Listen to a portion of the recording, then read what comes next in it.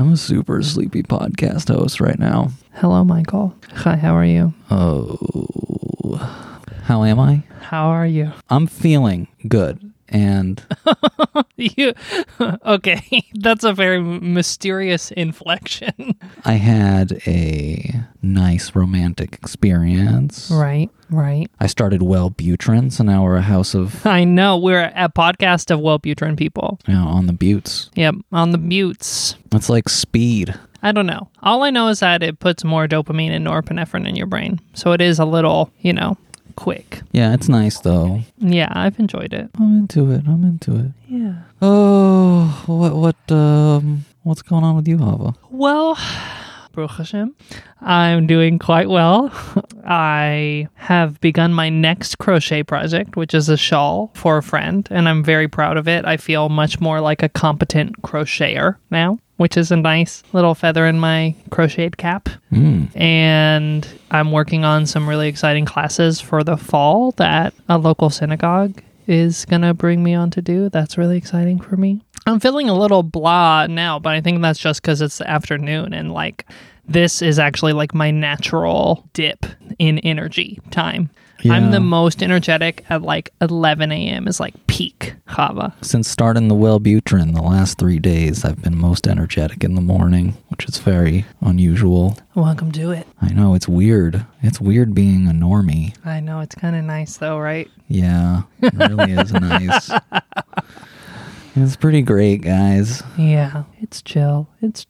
Today, listeners, we are thrilled. So thrilled. Ecstatic.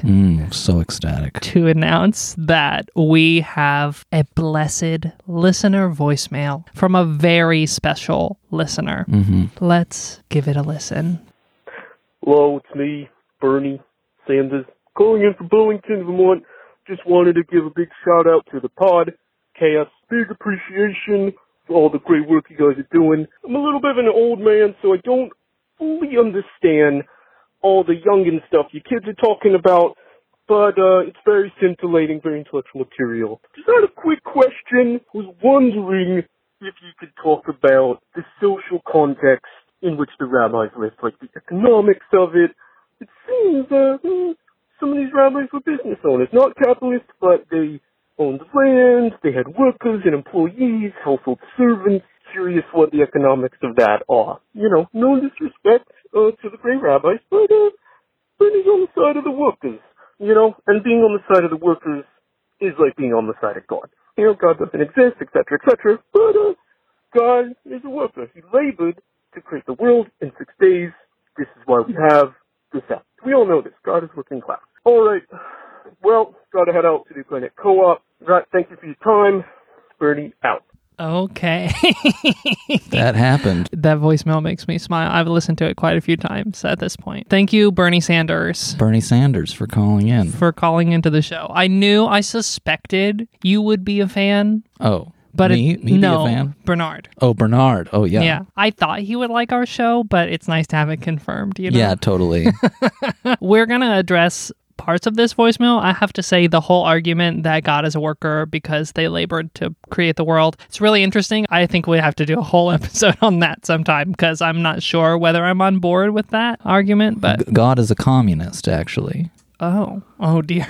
Oh, yeah. I thought they were an anarchist. Well, God simultaneously owns all the capital and does all the work. Oh. There you go. Wow. Interesting economic models of divinity. Boom. You heard it first. But voiced. Moving to this voicemail from Bernard. Moving on to the social and economic context of the rabbis. We prepared for this episode. I just want to tell you all about our source that we pull some of our research from. A lot of the stuff you'll hear us spitting out in this episode comes from a chapter in the Cambridge History of Judaism by Shay Cohen, which is titled The Rabbi in Second Century Jewish Society. Just so you know, that's where we're pulling a lot of our facts from. We're not just spitting them from the top of our heads. So yeah, I leave the opening volley to you. All right. Mishnah, right? Oral Torah. That's written down. Sure. Basically written down by a group of rabbis that are referred to as the Tanna, and they're... The Tanaim. The Tannaim, I don't know. Yeah, a Tana is a singular rabbi, and then the Tanaim are the multiple Tanas. A Tana is what I need right now.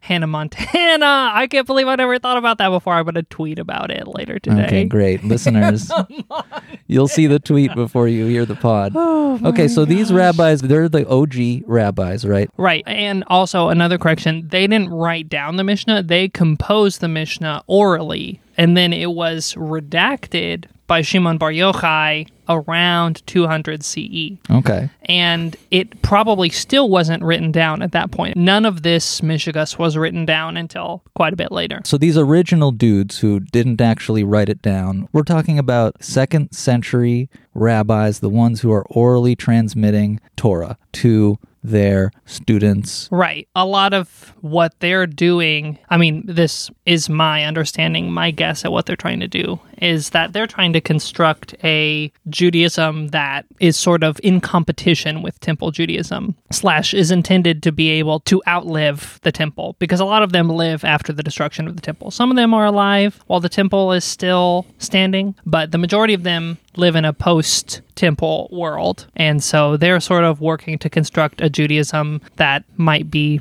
the succession to priestly Judaism. It's hard to imagine that. Well, when I first started listening to you tell me about the Talmud, however many months ago, I was imagining a very structured, hierarchical society that these people were members of, had a lot of power in, because that's what I'm used to. Pedantic, logical arguments about the edge cases and liminal spaces in, like, legal discourse are things that happen in highfalutin institutions. Right. I project, and I bet a lot of listeners project, this is like boring legalese, and the context that it's taking place in is a highly structured society like ours. Mm-hmm. Though I know this, I'm always surprised because I forget it and I have to re-remember it.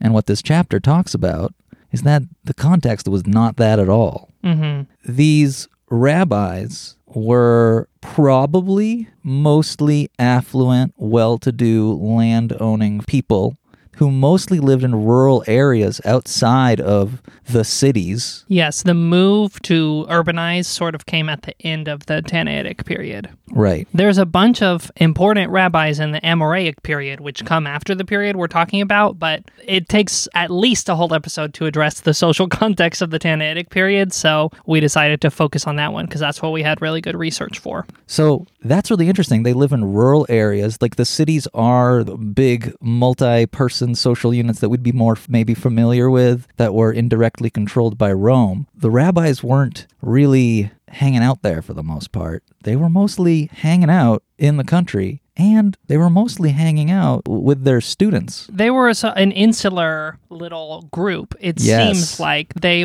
sort of hung out with each other for the most part. Yeah. They were like magic card nerds.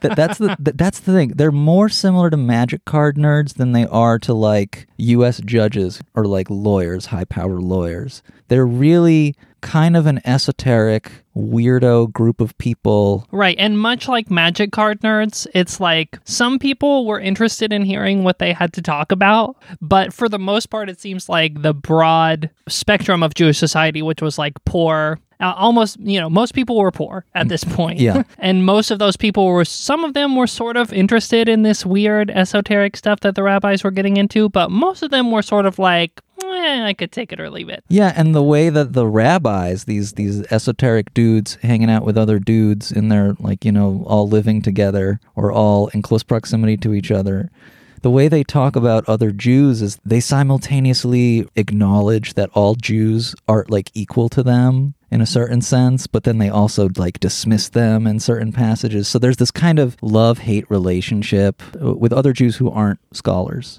who are predominantly not affluent. Right. And they have this love-hate relationship that I think is very similar to lots of societies, including ours. I think we all have unconscious love-hate relationships with people immediately above and below us in financial standing. I think that's at least a common tension that can be exploited politically. So it is latent, at least. So I think that's very relatable. It reminds me that they're human. But it is interesting that they don't actually have real social power in most Jews' lives. They're really rich people off doing their own cult thing. Mm-hmm. And honestly, when I think about it, a lot of the stories in Talmud, I feel like are rabbis just like being really catty to each other. You know, like they're having their little magic card battles of like little logical like one-liners. And then they're like, oh, like you're exiled, like got you. But they don't really have those kind of interactions with the common people. They're mostly like in their own little role-playing world.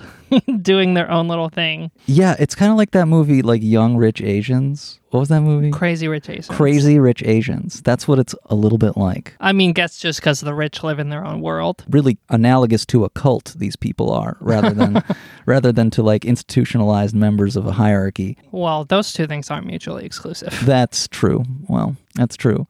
But, you know, the cult, I think, is quite gay. I mean, that's just gay on its face. What? The rabbi, like all these dudes hanging out with each other? You're a rich Jew. Mm-hmm. You're one of the few rich Jews. Yeah, right. Well, you're like a middle class. You're somewhere. You're in the upper middle class of Jewish society. Yeah, and you're choosing to go and live in the countryside with an older man and be his student. That's pretty gay. Yeah. I mean, I do think they're, at the minimum, they have an intense homosocial bond, if not homosexual. Yeah, it's homoerotic for sure. Yeah, there's a tension there, a man-on-man tension. Yeah. It's not women. The women are mostly not hanging out there, you know? It's an environment that's very devoid of women. Apparently, they were very biased against shepherds, who they said you couldn't trust their testimonies because they're all liars. So I don't know what that's about. Anti-shepherd sentiment is at an all-time high. It's probably like a old rich versus nouveau rich thing. Like they're all like they own their vineyards. It seems like all like a bunch of Tannaitic rabbis in the Mishnah owned vineyards, but then they're really mad at shepherds. So it's like, oh, you make your money off of disgusting animals. I don't know. I wonder if, but we make our money from clean like wine and vines. And I wonder if there's a little. I know. I'm pulling up the freaking thing about small cattle. The eternal conflict between farmers and shepherds, a conflict as old as Cain and Abel. There you go. Yeah. So I guess it's a class conflict. I guess to be a farmer is sort of more high class than to be a shepherd. Can the farmer and the cowman be friends? You know. Is this a song that I don't know it's from about? that musical, Oklahoma. They're like other upper middle class people in that they put the poor on a pedestal and also kind of like poo-poo their taste. Right. I want to bring this example from the Talmud of class antipathy, which comes from Brachot 28a. Rabban Gamliel goes to visit Rabbi Yehoshua. These are both Tannaitic guys. When he reaches Rabbi Yehoshua's house, he sees that the walls of his house are black. He says to Rabbi Yehoshua, "From the walls of your house, it's apparent that you are a blacksmith." As until then, he had no idea that Rabbi Yehoshua was forced to engage in an arduous trade in order to make a living. Rabbi Yehoshua said to him, "Woe unto a generation that you are its leader, as you are unaware of the difficulties of Torah scholars, how they make a living and how they feed themselves." Wow. So this is a great example of just what I was talking about, of like two men in their insular little Dungeons and Dragons world, which hey, I love Dungeons and Dragons. And obviously I am also a part of a gay group in its own world, talking to you all who are a part of that world. So, you know, we're really replicating that relationship here. But these two guys in their own little world, just having their own little fight about their things that matter to them. To me, it solidifies the idea that these guys were mostly, you know, fairly wealthy. This is like the exception that proves the rule. Right. And Rabban Gamliel here comes off as sort of like Lucille Bluth in Arrested Development, being like, it's one scroll of the Torah. What could it cost? Like $10? Oh my God. He really just like, oh my gosh, you have to work? That's crazy. So these guys are rich. They're living out in the middle of nowhere. Some people are into them. Some people don't care. So really a lot of the social stuff they're talking about is really what they think society should look like. You mean they're sort of like their redistributive economic policy? Yes. They have a lot of vocal rhetoric in favor of helping the poor. Yes, they do. Right. But seemingly the poor were not super well taken care of. Maybe there's some like evidence in the text that they were taking care of the poor a little bit. Yeah, they definitely weren't creating a socialist revolution in their time. No. They were discussing how they wish society should be. Right. When I imagine people talking about esoteric law, not only do I imagine them as actually having power in a hierarchical society, Right. but I imagine that their legal briefs actually have ripple effects out in the world, like in the way that the Supreme Court decisions do. Right. They're not really like, for instance, Congress people or senators in our society. They would be more akin to like people writing articles on medium.com Yeah, basically. and sharing it with their friends, and then their friends, they're the only people who ever read it. Yeah, or like Twitter spheres. They're equivalent to Twitter spheres, like around queen Yeah, bees. right. Exactly. Yeah. Exactly. Ultimately, their work did create many ripples. Like after the Tannaitic period, obviously their work continued being important and the circle of rabbis grew. And then moving on into now, like all Jewish life is shaped by this. I mean, the Yeah. Karaites don't hold by the Talmud, but I feel like even their ways are shaped in relation to it in some sense. Yeah, and that change didn't happen until there was like a moment where rabbinic Judaism became more institutionalized. At some point, it became the thing, and we all started playing magic. And that was more like 3rd century Yeah. CE. That was Judah the Patriarch, Yehuda HaNasi. Yeah, he was alive at the end of the 2nd century and into the 3rd century, and he apparently, made schools, actual yeshivas, institutions of learning, a thing, Yeah, I think there were academies before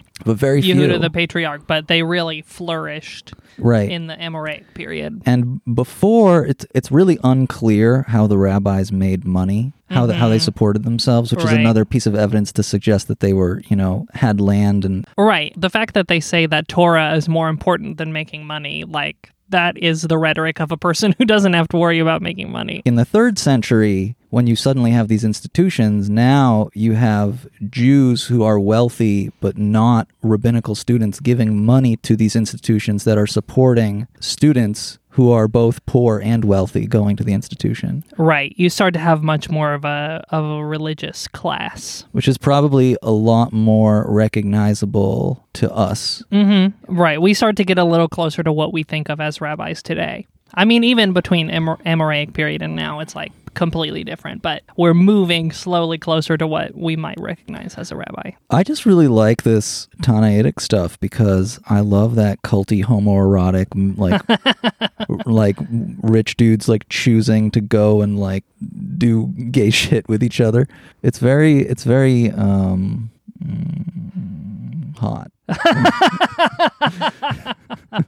Yeah, totally. Oh, not the most original sentiment. We can't be original all the time. I know. Sometimes all we can do is quote. So, Bernie, Yes, Bernard. it depends on what rabbis you're talking about. Yes. That's the thing. But I would say the earliest generation of rabbis, they were mostly not workers. I'm sorry to report. Not workers. Mm-mm. But Bernard, I really appreciate this question. I know. We need more of you. Yeah, so we need more mentions. Mm-hmm. I had read this chapter before, but it really sent me back down a research rabbit hole, which was really fun. I really like this kind of stuff, like social context kind of stuff. It's very fun for me. That's always the part of history that I've liked. It's so easy to imagine that you're a more evolved person than other people if you don't know the context, because then it's just, you don't know the context. What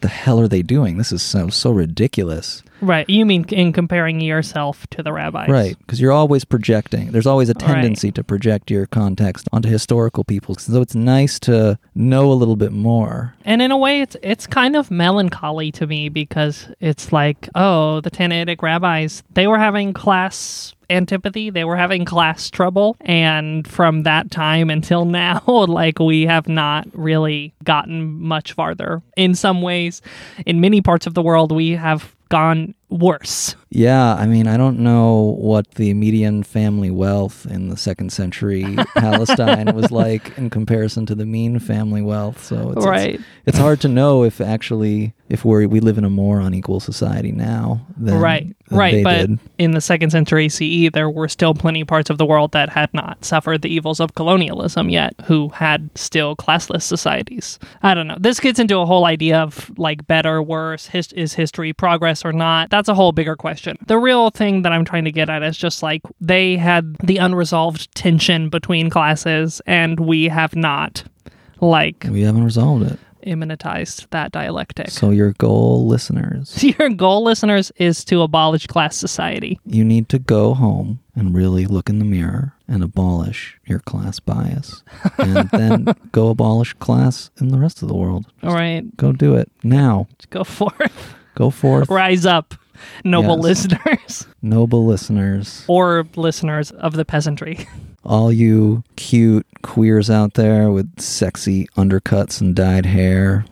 Yes, I love that shit. Go out there and be a class traitor. Or, message me on Tinder. Is what I'm trying to say. Oh, Michael. Just message me. Dear listeners, thank you so much for listening to this episode of Hi, How Are You? A podcast where two Jews ramble on with issues of the Talmud and Jewish experience. You are wonderful. I hope you remembered to drink some water today. Stay hydrated. Call us or text us on the Talmud hotline at 401-484-1619. Please join our Patreon and get access to our delicious patron-only content. We are doing one patron-only episode a month. Yeah, we're making more patron content now, so it's a great time to get on. You can find me on Twitter at Hi, How Are You? And you can find Michael on Twitter at Miss_Figured. And with that, I bid you adieu and buena semana que tengas. Shabbat tov.